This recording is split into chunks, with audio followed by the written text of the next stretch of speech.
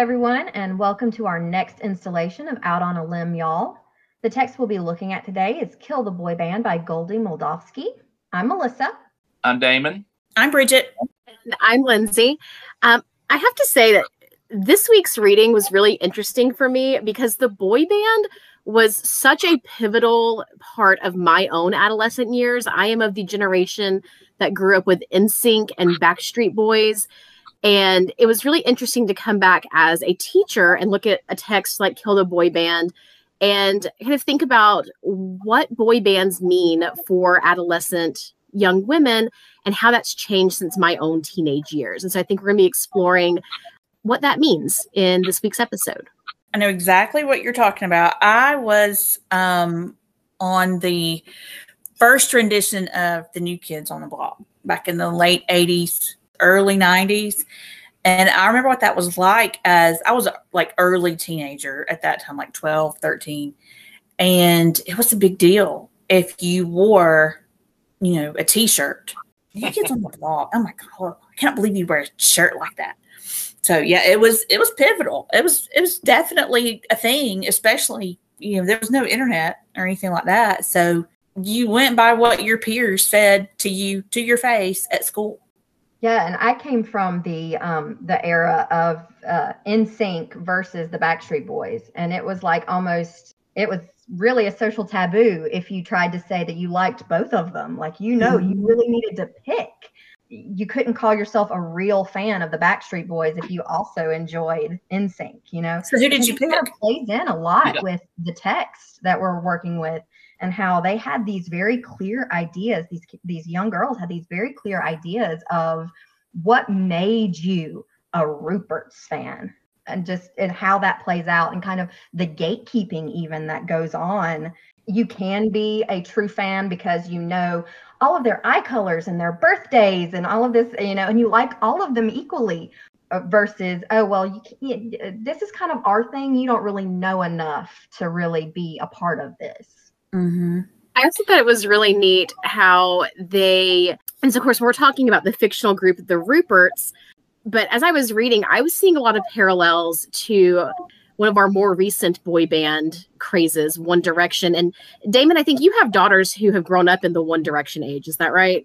I do. I actually have 4 girls. And so my oldest is 26. And so she was the oldest Directioner's first hit. So is this around 2010 when they were on X Factor? Am I right about that? So she was probably 16, 17 years old then. And she got into it quite a bit. But it's my next 3 girls that have become just these gigantic fans. And they are, fangirls. Maybe not the Kill the Boy Band truest sense of the word, but I mean, they've been to the One Direction concert. In fact, we were talking about this on the way home from church tonight. 2 of my girls have tickets to see Harry in October. I was like, well, I didn't know that. Okay. That is some social capital for your girls. There you go. I just found out my wife is going with them. I didn't even know that. So I feel like I'm pretty hip, as a dad. But I've always loved them too. And when my kids were younger, and when this is like 2010, 2012, I worked in a church as a youth minister. And I can remember it was just the hugest thing. And that, along with another huge craze that we haven't talked much about, but the High School Musical thing. It was just this gigantic thing. And I just was thinking to myself, I don't remember it being like this when I was a kid, when I was a teenager. Of course, I'm a guy. And so maybe my experience is a little different because I'm a guy, but man, I'm a huge music fan. I was a huge, Michael Jackson fan, Prince fan, but I don't remember boy bands the way we have them now, the way they came when we got New Kids on the Block. That's the first one I really remember. Mm-hmm. But before that, we had these big hair bands. And everybody loved bands like Poison or Def Leppard. And then there was Duran Duran. I guess they were more of a boy band. It wasn't cool for me to like Duran Duran publicly. But I love them. I love Duran. I can say it now. I love them. But my girls, it's just taken on a whole nother level. And I'm just really surprised to see all these connections between what we've been reading in this book. And then I'm not really scared. But I mean, I'm a little bit like do I need to go check on my girls? You know, make sure they're actually not, you know, because the way that, especially think about the way the narrator, we'll call her Sloan, I guess, the way she was texting her mom all throughout that ordeal. Mm-hmm. Oh my gosh, Oh, that was sending shivers down my spine. Yeah, that wouldn't fly with this mama. Now, before we go any further, I have to ask Melissa. Bridget, you said this earlier. Okay. Melissa, were you I was a Backstreet Boys.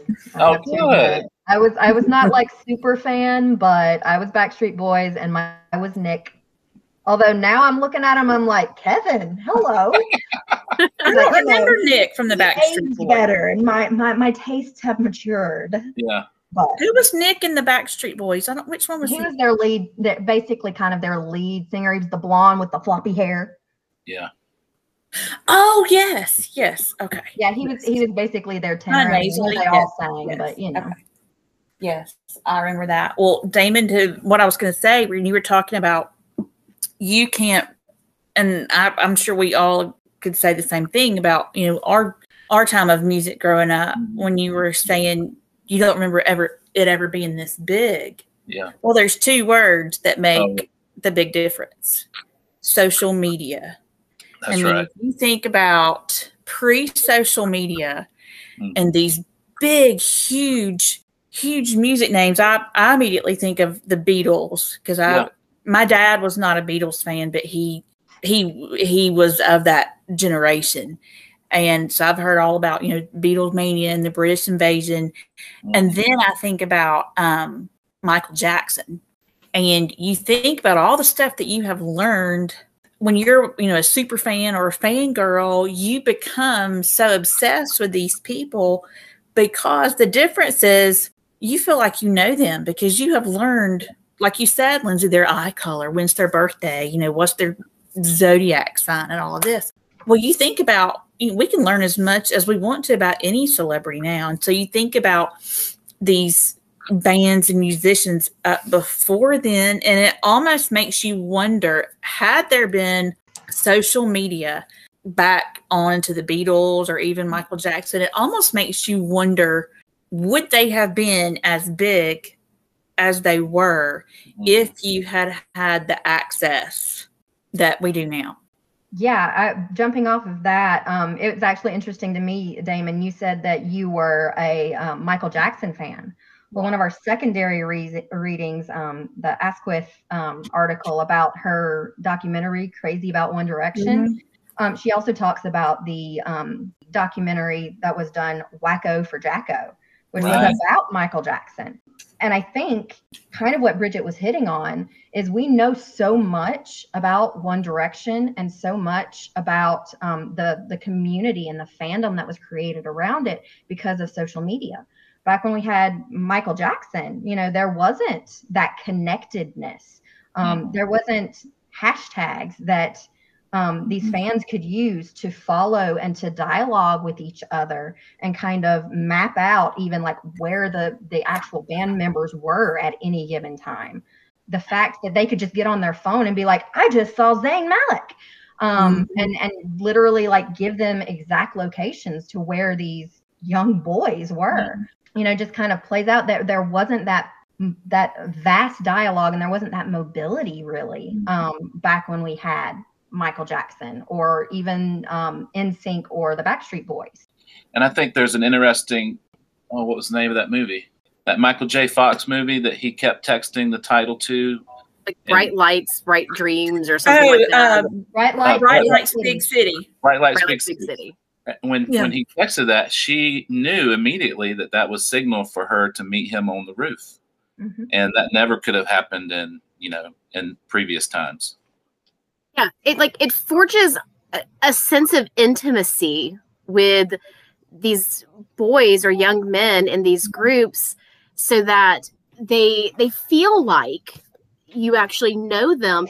And our narrator talks about that when she does meet up with Rupert K on the roof, like she's pretending like she doesn't already know all of these things about him, so that she can pretend like it's just some meet cute where she's met this boy and they're getting to know each other. But really, she has this kind of creepy level of knowledge about him that's been fostered by this false connection that social media promotes. But I think at the same time, while it creates that sense of a false intimacy with the object of desire, the boy band themselves, it creates a very real sort of, social media is creating a very real sense of community among the fans themselves.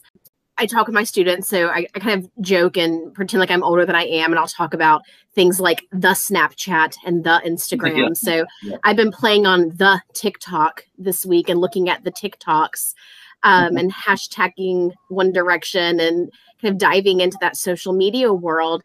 And one of the things that I found that's so interesting, just watching the TikToks that young women and sometimes young men are making about One Direction, that there's this whole fan community that's connected through social media that forms this kind of group identity that we see in the book as well, that it's bringing together personalities that may have otherwise never met and may not have a whole lot else in common besides this love for One Direction.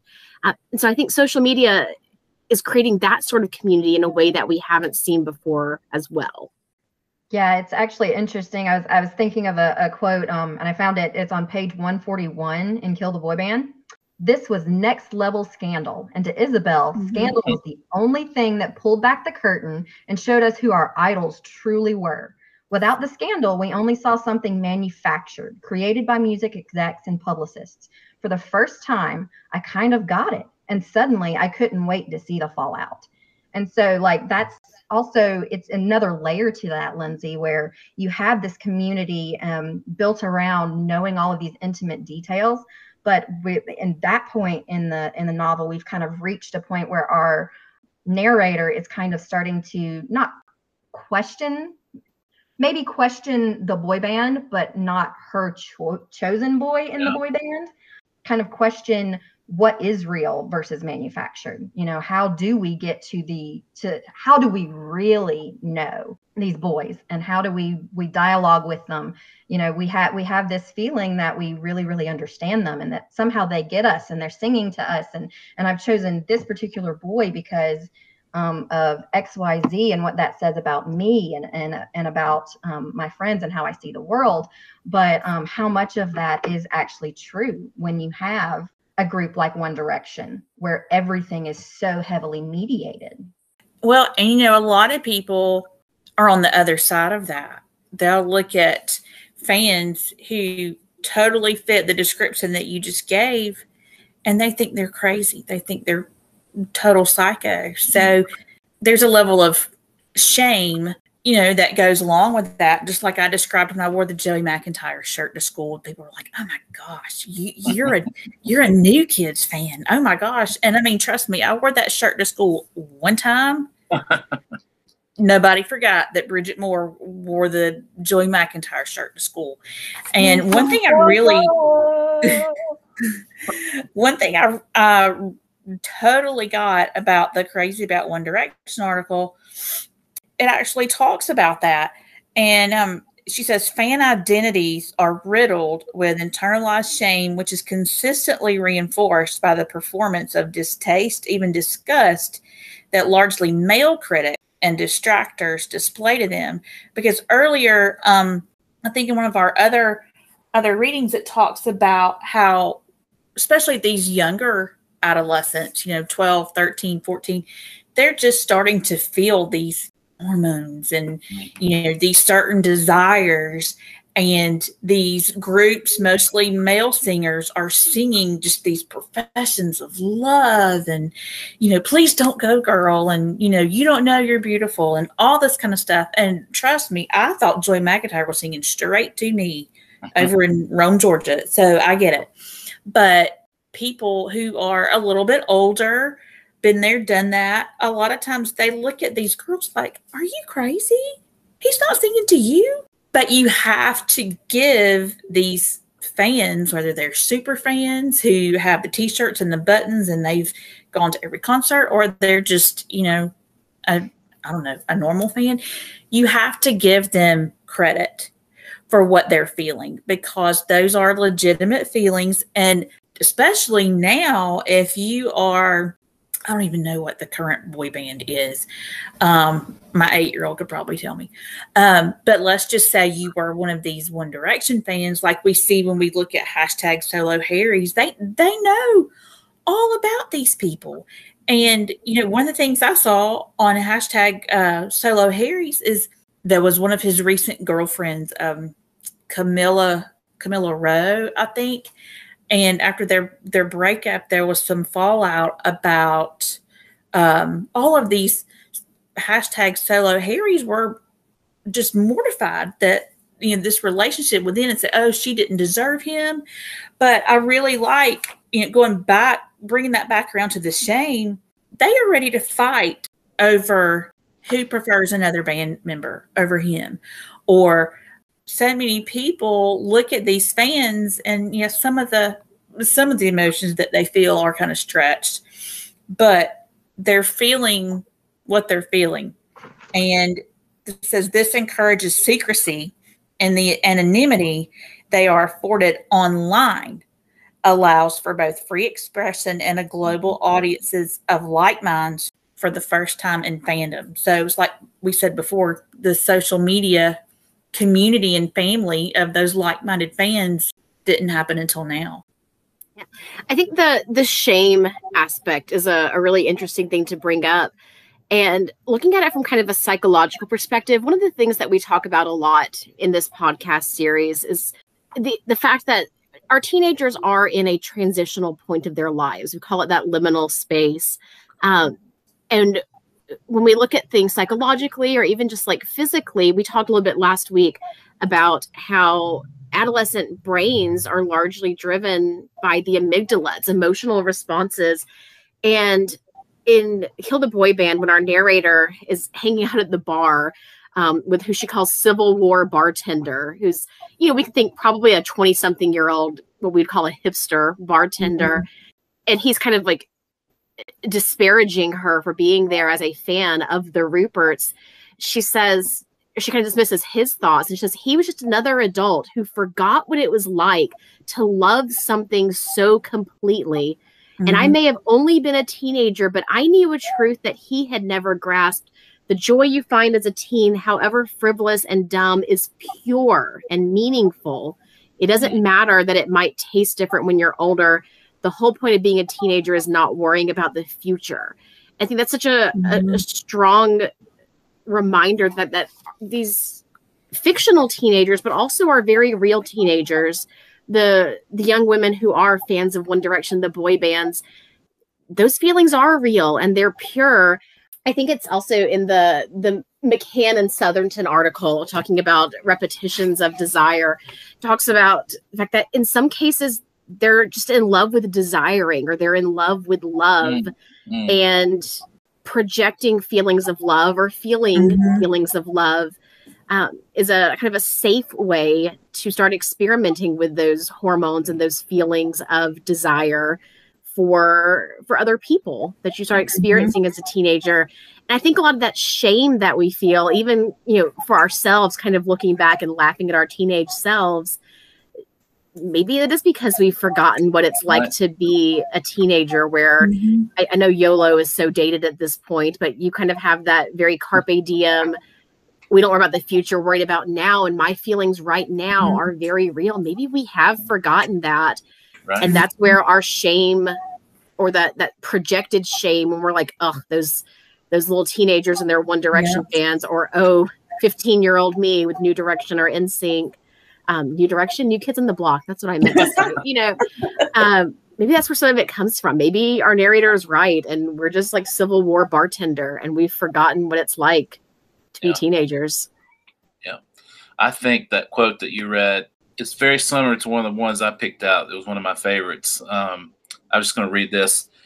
Maybe it was obsession, but it was also happiness. And then listen to this part of the quote. And I think, Lindsay, you might have talked before we came on camera about the Frieden article, or maybe it was in the text earlier.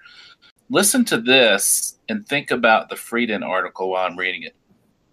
An escape from the suckiness of everyday life. And when you find something makes you happy and giddy and excited every day, us fangirls know a truth that everyone else seems to have forgotten. You hold on to that joy tenaciously for as long as you can. Now, as I'm reading that, it sounds very simple. Was that the exact same quote that you read? I think it's like a paragraph after what I was reading. Yeah. I have that underlined in my book as well. When you texted earlier about Friedan, I was like, that hits the nail on the head, because these girls, they know what's coming, or they've been told what's coming, and it's kind of scary, this problem that we don't have a name to, or this answer to the question, who am I? You know, I don't want to have to wait to get to that point, or I'm just going to enjoy it while I can. And I just thought that particular moment in the book illustrated it, especially when they were at the bar with the bartender. And then later you have this, I don't know, it's just this moment where you realize Erin is not the friend that you thought she was. And it just pulls back the curtain a little bit. And I like that reference. And even she uses it in the book, pulls back the curtain a little bit. I feel like the whole book, they're pulling back the curtain on these relationships and how they're not really what they're supposed to be. Not just the relationships between fangirls and the boy band, but the girls themselves were finding out that these relationships aren't what we thought they were either. Melissa? Well, and I think it's interesting for that point, Damon, that, you know, so many of these relationships, we see it in the text, yes, but then also just with a lot of the fandom online. You know, these girls don't even know each other half the time. Right. You know, they are daily dialoguing with each other, daily talking to each other, and the one thing that brings them together is that band and kind of that camaraderie they feel. Even if, say, for like Erin, our character, who had her other friends at school that she did things with that were kind of separate from our narrator. But then when the narrator talks about when we were in Erin's bedroom, she could be herself. So there may still be that little bit of like shame there, but it's still something that they can kind of come together about. Actually, a paragraph or so above what Lindsay was reading is another one. It says, I love the Ruperts for who they were, sure, but I mostly love them for how they made me feel, which was happy. The Ruperts made me happy, the simplest thing to be in the world and the hardest. And so I think even getting down to that is, it's not even necessarily the band itself or the thing. It's just the focal point for these girls kind of coming together and creating that friendship, even if it is mediated through an online presence. It's that bonding that they're looking for. Even I went down the rabbit hole with all these different hashtags, and I mean, y'all, I was having babies around the time of One Direction, so I've always been a pop culture junkie, but anything that happened from like 2012 to 2015, I was probably sleeping or burping or changing baby or something, maybe having a baby. So I learned a lot about One Direction over the last week or so. And there were terms, I had no idea what they were. And so I'm online looking around, and I came across an article on a website. What made me think of it, the two girls who run this website, I think it's been going on for, a good while now. They met at a One Direction concert, lived in two completely different parts of the country. Somehow or another, they met at a concert, and now they are best friends. They've gone on vacation together, and they run this evidently quite successful One Direction website. So, I mean, it's not just this tiny little community. I know one of the videos that we had to watch, it was showing like stat after stat after stat.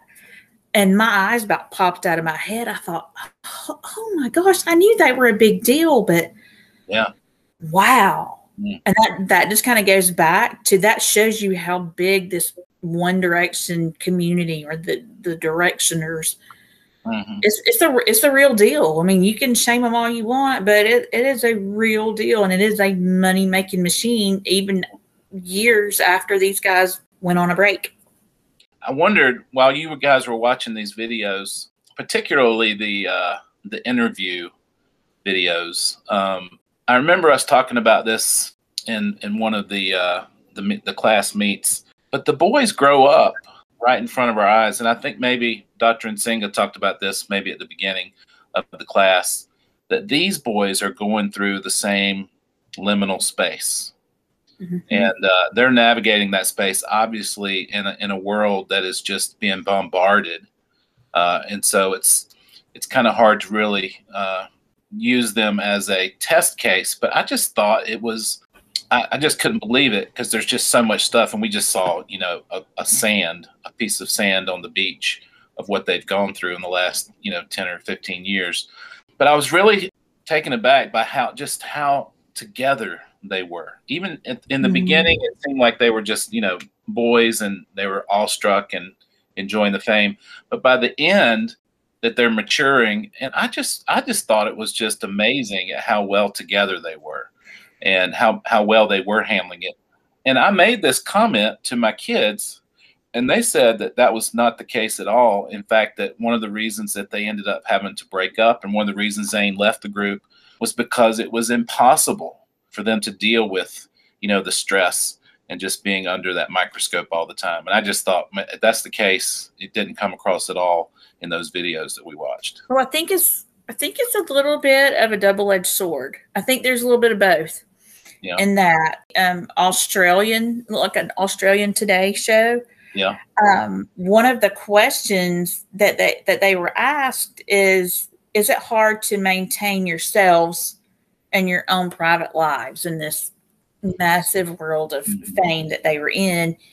And Harry said it's important that we have each other, because like we talked about before, you've got these 5 individuals who make up this band.